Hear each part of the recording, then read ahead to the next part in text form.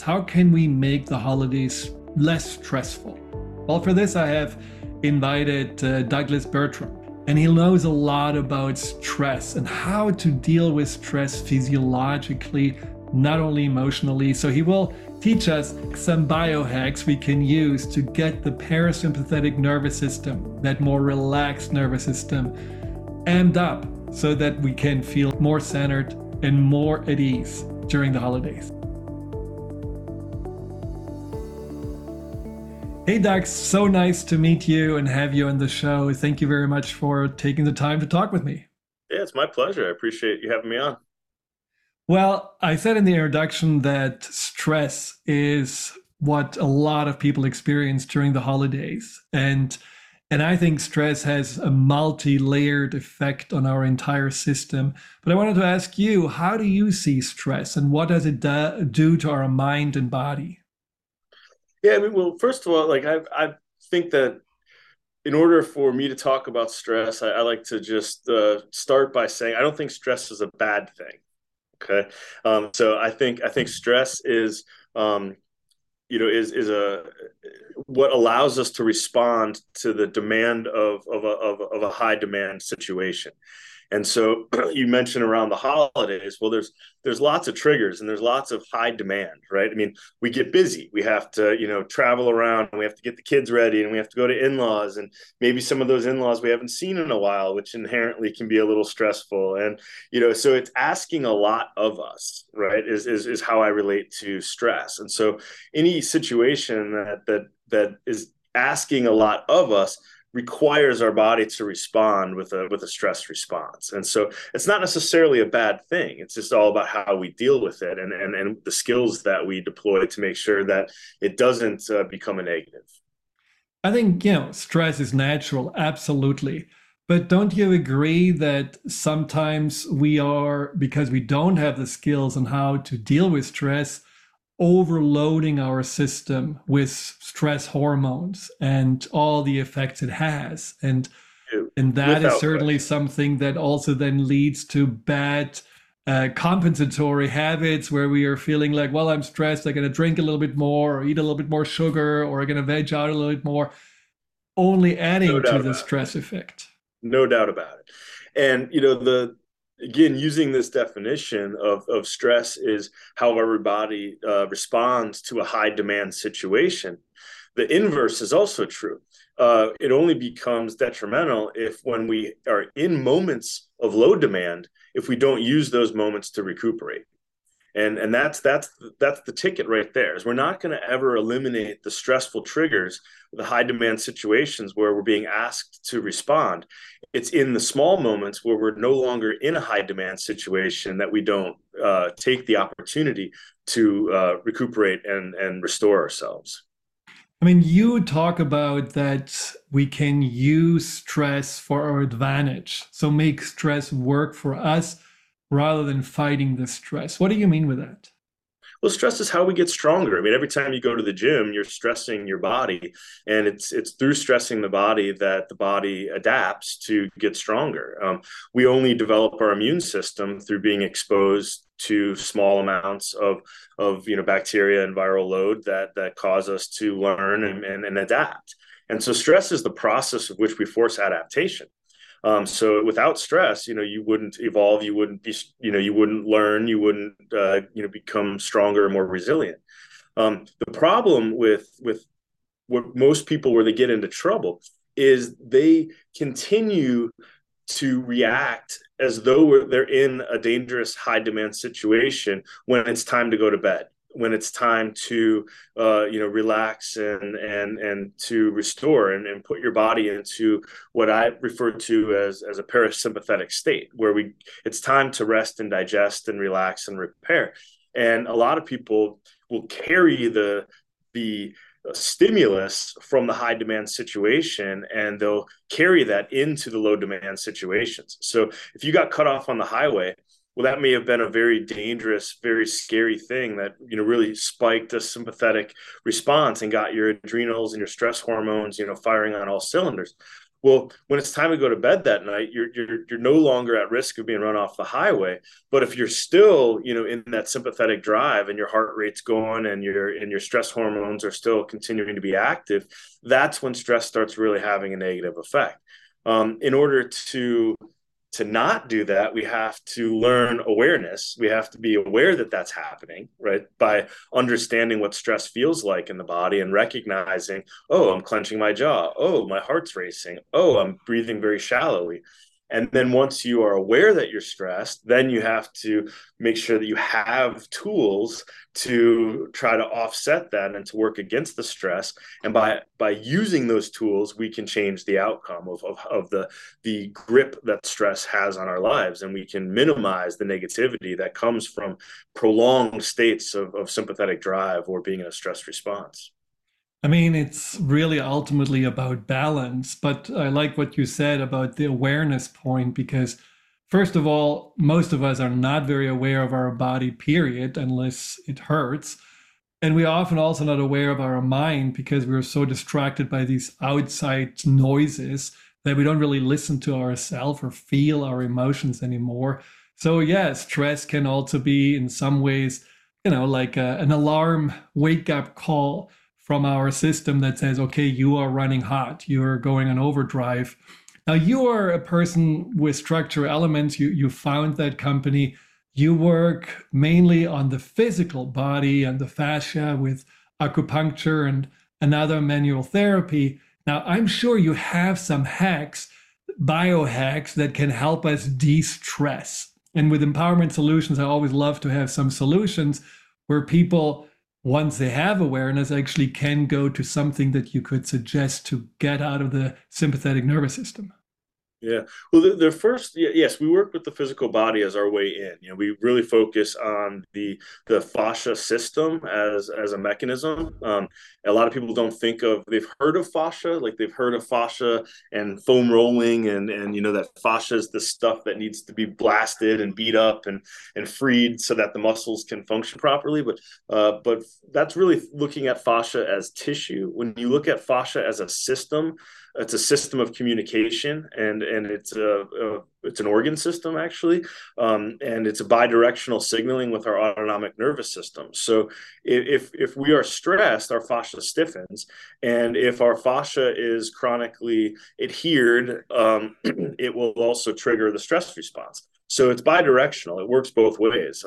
Being in a stress state can negatively impact our fascia, and having stiff, gummed up, inflamed fascia can have a negative effect on our nervous system.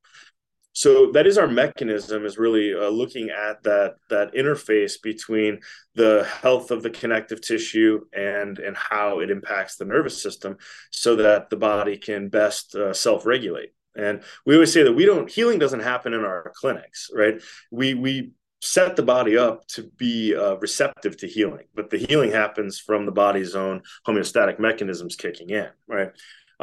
But the first thing is awareness. And so how do you develop awareness? Well, you have to have some sort of method to listen, right? You have to first, it's like if I'm ever going to become a better golfer, or if I'm ever going to become a better runner or something like that, there has to be some measurement that I'm taking, right? In golf, it's my score, right? What's my handicap? Am I improving, right? So I have a baseline that's giving me feedback. With running, it might be my time.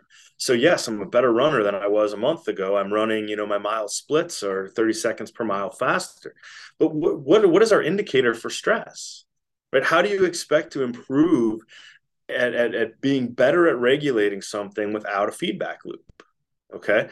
And so, people oftentimes just think that not being sick or not being injured or not, losing your temper and yelling at your kids, that means that you're managing your stress okay, right? But at what expense internally? Right. And so, developing some sort of baseline where you stop to take inventory is crucial if you're going to improve at the skill of managing stress. So, what would you suggest are some of those indicators to Yeah. measure So it? yeah, definitely. If you want to get really technical, I'll start with the big ones, and then we can kind of work back into more simplistic techniques. But the big one is breath. Okay, so breath is the biggest. And can I take a deep, full breath? And can I, if you really want to get technical about it, can I manipulate my breath so that my exhalation is longer than my inhalation? Okay. Yeah. If you are worked up and you're really upset and you're mad and your temper's running hot, you are going to be very hard pressed to have an exhalation that is longer than your inhalation. Okay. That is one measurement right there that's saying that you're not getting parasympathetic breakthrough and that you're in a sympathetic state. So time it, right? I mean, it's that simple. You So know, what would you take say is a normal time for an exhalation for a Well, good, you relaxed should one? be able to achieve a 4-2-6 breath. Okay, a 4-2-6 breath is a baseline that says that you're okay, right? So a 4-2-6 breath means I can inhale for 4 seconds, I can hold it for two, and I can exhale for 6 seconds. If you get out of breath during that 6 seconds and you feel like you have to gasp for air, you're not getting parasympathetic breakthrough, right? You're not getting a full diaphragmatic breath, and you're in a stressed state. Okay, so it's something that simple. If you really want to get fancy with it, you can use, one of the wearable technologies that measure heart rate variability. Heart rate variability is a great indicator as to how well we're doing this on an ongoing basis. So heart rate variability, for those that aren't familiar, is literally the difference of how fast my heart is beating when I'm inhaling versus how fast my heart is beating when I'm exhaling. There should be variation. Okay. And actually, the bigger that number is, the more healthy we're considered to be. If we don't have any variation in the speed of our heart rate when we're inhaling and exhaling, it says that we're not achieving parasympathetic breakthrough, that we're climbing the sympathetic ladder, and that we're staying in a sympathetic state. When we exhale, it stimulates something called the vagus nerve, which directly helps to turn on our parasympathetic, which again is the rest, digest, relax response. And if we're getting that parasympathetic breakthrough, we should see a variation in our heart rate during that exhalation. That's a number you can pay attention to. Right on the Apple Watch, if you have an Apple Watch or an Oura Ring or some of those wearable technologies, they all measure heart rate variability. And it can actually be something that's kind of fun to play with as like a, little gamification. If I sit down and do some deep belly breathing, can I get a spike in my heart rate variability as kind of a little bit of a biofeedback tool? It's kind of a fun game. So when you are, for example, aware that you cannot do the deep breathing, but then you say, you know what, that's also for me to get this parasympathetic breakthrough. So after how many minutes would you normally expect this, breakthrough to happen? If you're paying attention to it, it can happen very quickly, right? So if you notice, oh man, I cannot do the 4-2-6 breathing, right? But you continue to try, you'll notice that maybe within 3 or 4 breath cycles, all of a sudden you can, right? And now at that point, you're getting parasympathetic breakthrough, right? But it's not to set off any panic or alarms. Oh my goodness, I can't do a 4-2-6 breath, right? It's just to say, wow, like I'm worked up right now. I need to work on doing my 4-2-6 breath, right? What are other And signs that where you would say like, because I looked on your blog pages and there was also talk about balance and talk about absolutely. body posture, two things that I think also we don't necessarily pay attention to. Yeah. So neurologically, we're kind of hardwired to, when we're in a stressed response, for it to stiffen certain parts of our body. Our jaw is one of them, and the muscles of mastication, and the hip flexors and in the front of the hips, the iliopsoas complex is another one. And this is, we talk about the sympathetic being the fight or flight. Well, if I'm thinking I might need to flee or fight, right, I need to posturally prepare to do so. So we stiffen our connective tissue and we contract certain muscles in a ready position to either run or to fight. And so there's a neurological component to that. So if people are routinely feeling tension in their hips or pain in their low back, or if they're experiencing TMJ or clenching of the jaw, those are also big indicators that, hey, we're spending a lot of time in a defensive position here. So those are good indicators. A lot of times too, when we look at if you can feel your heartbeat, a lot of people, that kind of freaks them out. They think they're having a heart attack or something because they can feel the palpitations.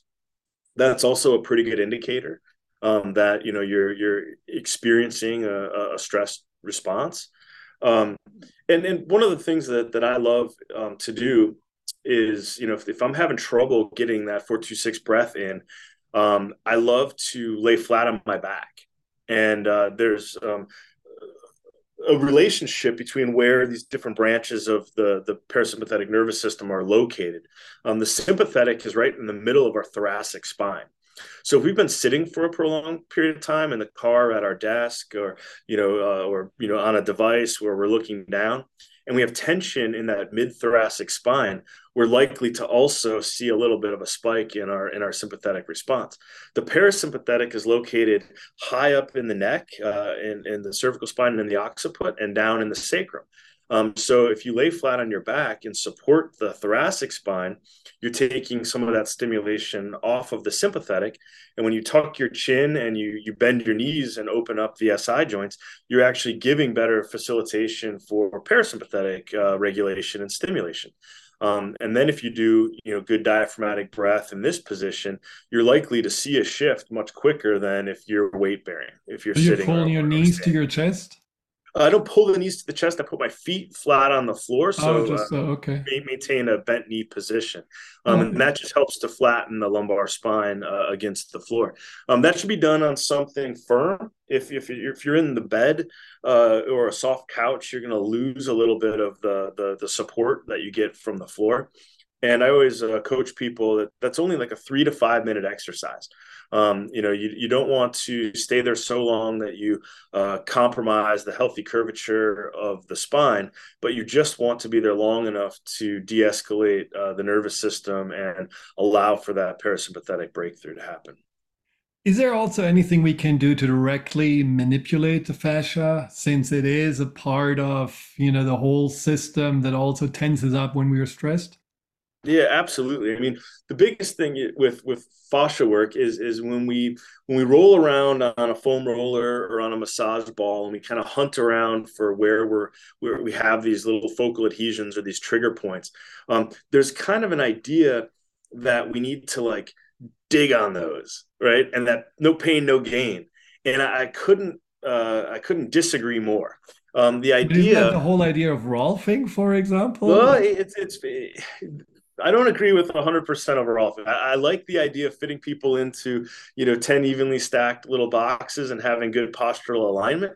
But you can go too deep too fast. And in my Hmm. experience, a good Rolfer, a good myofascial therapist, a good manual therapist is going to really work with the breath, and they're going to pay attention to the posturing of their patient. If a patient is able to stay relaxed and breathe through it, that is one thing. But if they get what I call dentist chair syndrome, where they're posturing their fingers and toes, you're now adding stress to the system that is going to be counterproductive. So we need to work with that. If you go really rudimentary, the nervous system is constantly trying to answer one very basic question, and that question is, am I safe? And if the answer to that question is yes, then we get automatic downregulation. That the body already starts to go into a restorative state. If we answer that question no, we're going to climb the sympathetic ladder. So even in the context of therapy, if I'm digging on a point and it's causing the patient pain and it's triggering the answer of I don't feel safe right now, they're not going to be in a receptive place to elongate those fibers. Hmm. So if we create an awareness, oh man, I didn't even know I had tension there, right? And then you allow for them to soften their body, breathe, and work with the tissue as you pin that tissue and take them through a passive range of motion. You can very effectively and very quickly elongate those fibers and restore function and glide. So there's method to the madness, there really is. But Well, I'm glad um, to hear that because I certainly have been avoiding the very deep, painful, I'm so glad it's over but, massages for a while. but you just used a term that I think is often misleading to use interchangeably. The idea of deep equaling painful is very misleading because we do very, very deep tissue work all of the time. What's deeper than the central nervous system? That's the deepest tissue you have, right? And we work with regulating the central nervous system all of the time in a very passive, very enjoyable, very relaxing way, right? So accessing deep tissue is not necessarily shouldn't be synonymous with pain, right? And we can floss, nerves, and we can work with the attachments of the periosteum of the bone with connective tissue by simply rolling tissue on the bone and stimulate that tissue very, very gently. And affect the deeper structures very effectively without having to push painfully through muscle mass. And how can you do it yourself? Let's say you're far away from you guys. What can we do to do a little work in ourselves? Absolutely. So, gentle movements, dynamic movements are wonderful. In the practices of yoga or of qigong or tai chi, things that incorporate breath with dynamic movement is wonderful, and that's a way that you have to give yourself permission to stop when you feel tightness. Yoga is just putting yourself in funny positions. It's just it has nothing to do with improving your overall well-being unless you bring the breath into the practice, right? And so for me, I'm not a particularly flexible guy. I've done a lot of ultra marathon running, and I've done Ironmans and all this stuff, and my muscles are short and tight, right? But I floss my connective tissue all the time, right? And so when I meet resistance with my muscle length, I'll add tone. I'll contract, maybe my toes towards my knee and flex a little bit, and I'll take a nice deep breath and stretch further with the breath, and then as I exhale, I let everything relax and elongate. And so using a mindfulness practice where you're paying attention to limitations in the body, and then you're interacting with that moment of limitation with gentleness and with incorporating full breath, that's the way to go about bringing the nervous system along for the ride. Is there one stretch that brings the parasympathetic nervous system to the forefront very easily? Maybe not a stretch. I mean, the position that I talked about earlier, laying flat on your back, we call that the traction position. Right. And again, 3 very basic steps: laying flat on your back on a supportive surface. You're then going to bring the feet flat and try to, I usually coach people into a little bit of a pelvic tilt where they bridge up and roll, kind of imprint the spine onto the floor. Do the same thing by bringing the chin towards the chest and rolling back down, elongating the neck, and then bringing the hands out to the sides, palms face up, and doing that deep diaphragmatic breath. You actually have a ligament that runs along the anterior surface of the spine called the anterior longitudinal ligament. This is a kind of a highway of a bunch of important tissue. Your hip flexors attach right onto this ligament. The crew of the diaphragm attaches right onto this ligament. The whole, pericardial sac and the mesentery of the intestines, this whole column of tissue that they call the mediastinum when you add all the tissues together. And if that column is tight, think of wearing a necktie that's tucked into the front of your pants, right? That whole anterior chain of the torso contracts forward, and then we release the head and neck with a head forward posture as a result. So having the pelvis anchored by the ground, tucking the chin, and then animating with the breath is like untucking that necktie from the front of your pants, right? It creates length through the torso, and it allows for the head to come back and restore. It allows for the shoulders to have a place to go. If our head is forward and our shoulders are forward, our whole center of mass is falling forward, which means that we have to widen our stance and turn our feet out. We also then grip with our quads and our glutes, which are our prime movers. So it puts us in an unbalanced state as we're just trying to maintain uprightness. So if we can get length along the front of that spine, and it allows our center of mass to come back, we can really free up a lot of that tension of the using those prime movers for postural uprightness, and it frees up much more efficiency for movements and a lot less effort for static standing. And just a few minutes is enough to do that, laying on your back. A few minutes once a day will change your life over the course of a few weeks. That's fantastic. Well, that's already nothing. great. It takes no special equipment, and 3 minutes a day over the course of a couple of weeks has life-changing impact. Wow. Now, I have one question about what you just said. You ran marathons, ultra marathons, triathlons, all these kind of wonderful things. The one thing that I always admire about people to do this is the mindset. This ability at, let's say you run 100K and you are at 85 and you just feel like, I want to just get, what the hell am I doing here? I shouldn't be here. I mean, others are in the bar watching football. What do you do with this negative voice that wants, because that's a stressor too. How many Yeah. times are we in situations, especially, around family, around preparations for the holidays, where there's this little naysayer who just wants to either, poo-poo everything or criticize us or say it's going to not work out anyhow. So what is your method to just keep on going and make it to the finish line? Yeah, no, I love that question because a lot of people think, oh, the people that do these races must be superhuman, that they don't feel pain or that they don't, experience things like panic, and fear and anxiety. And when I did my first Ironman, I literally had a full fledged panic attack in the water. I mean, you're in the water with 2,500 other swimmers, and this is 2 seconds into the gun going off. This had nothing to do with physical capability. I hadn't gone anywhere yet, but I had just an absolute panic attack. And so it is your response to that panic attack that's the difference between going another 140 0.2 miles or getting dragged out of the water by race support.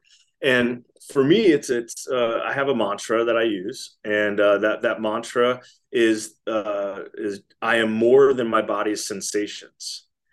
And so that one for me is really interesting because all the sensations that we feel, right? The pain that we feel in our legs, or the experience of anxiety and the tightness of the chest, right?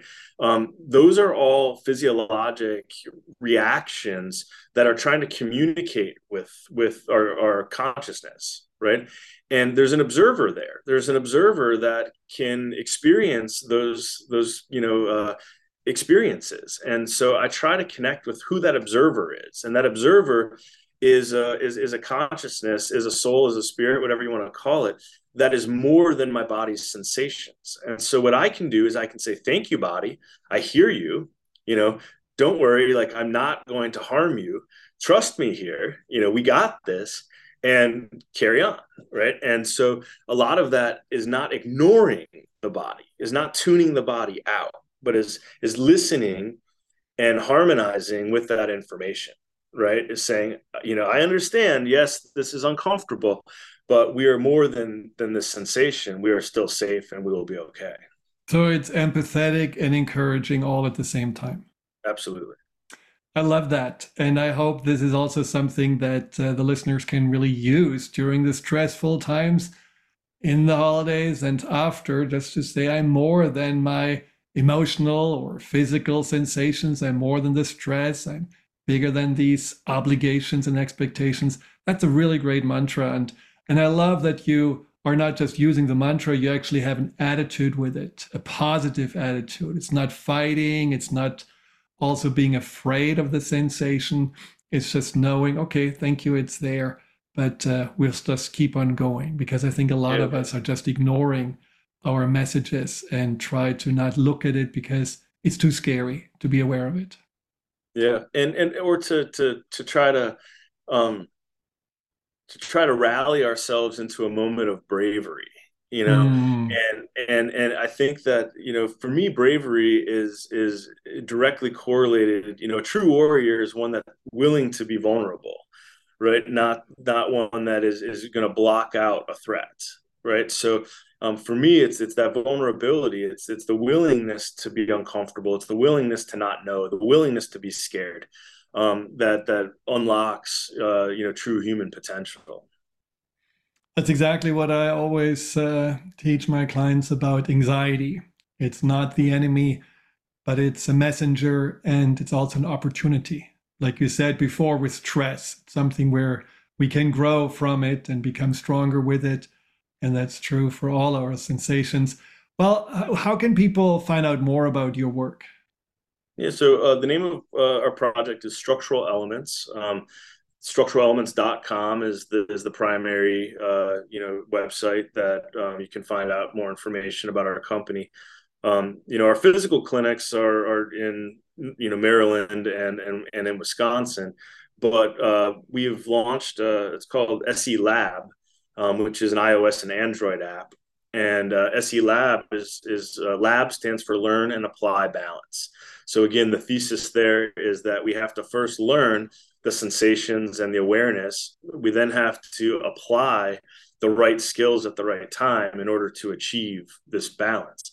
And so everything from how to properly foam roll, how to properly work with mobility tools, to how to do stress management, breathing techniques, and certainly the information on proper techniques of doing the traction exercise and its benefits can all be found on SE Lab app. And And that app is downloadable yeah, and it's downloadable. It's in the iOS store. I mean, if you just search for SE Lab app, even on Google, it'll pop right up. And the it is a subscription, but the traction exercise as well as some of like the basics live outside of the paywall. So you download the app, and that traction position is our gift to the world, because it's our belief that the world would be a better place if everybody had resources to manage their stress a little bit more effectively. oh, amen. Well, thank you, Doug. This was great. I think we are all better prepared for the holidays, and we probably find ourselves all laying on the floor and doing 4 to 6 breathing and Exactly. just feel more resilience growing with every breath. So thank you very much for the time that you took It's to been talk my to us. pleasure.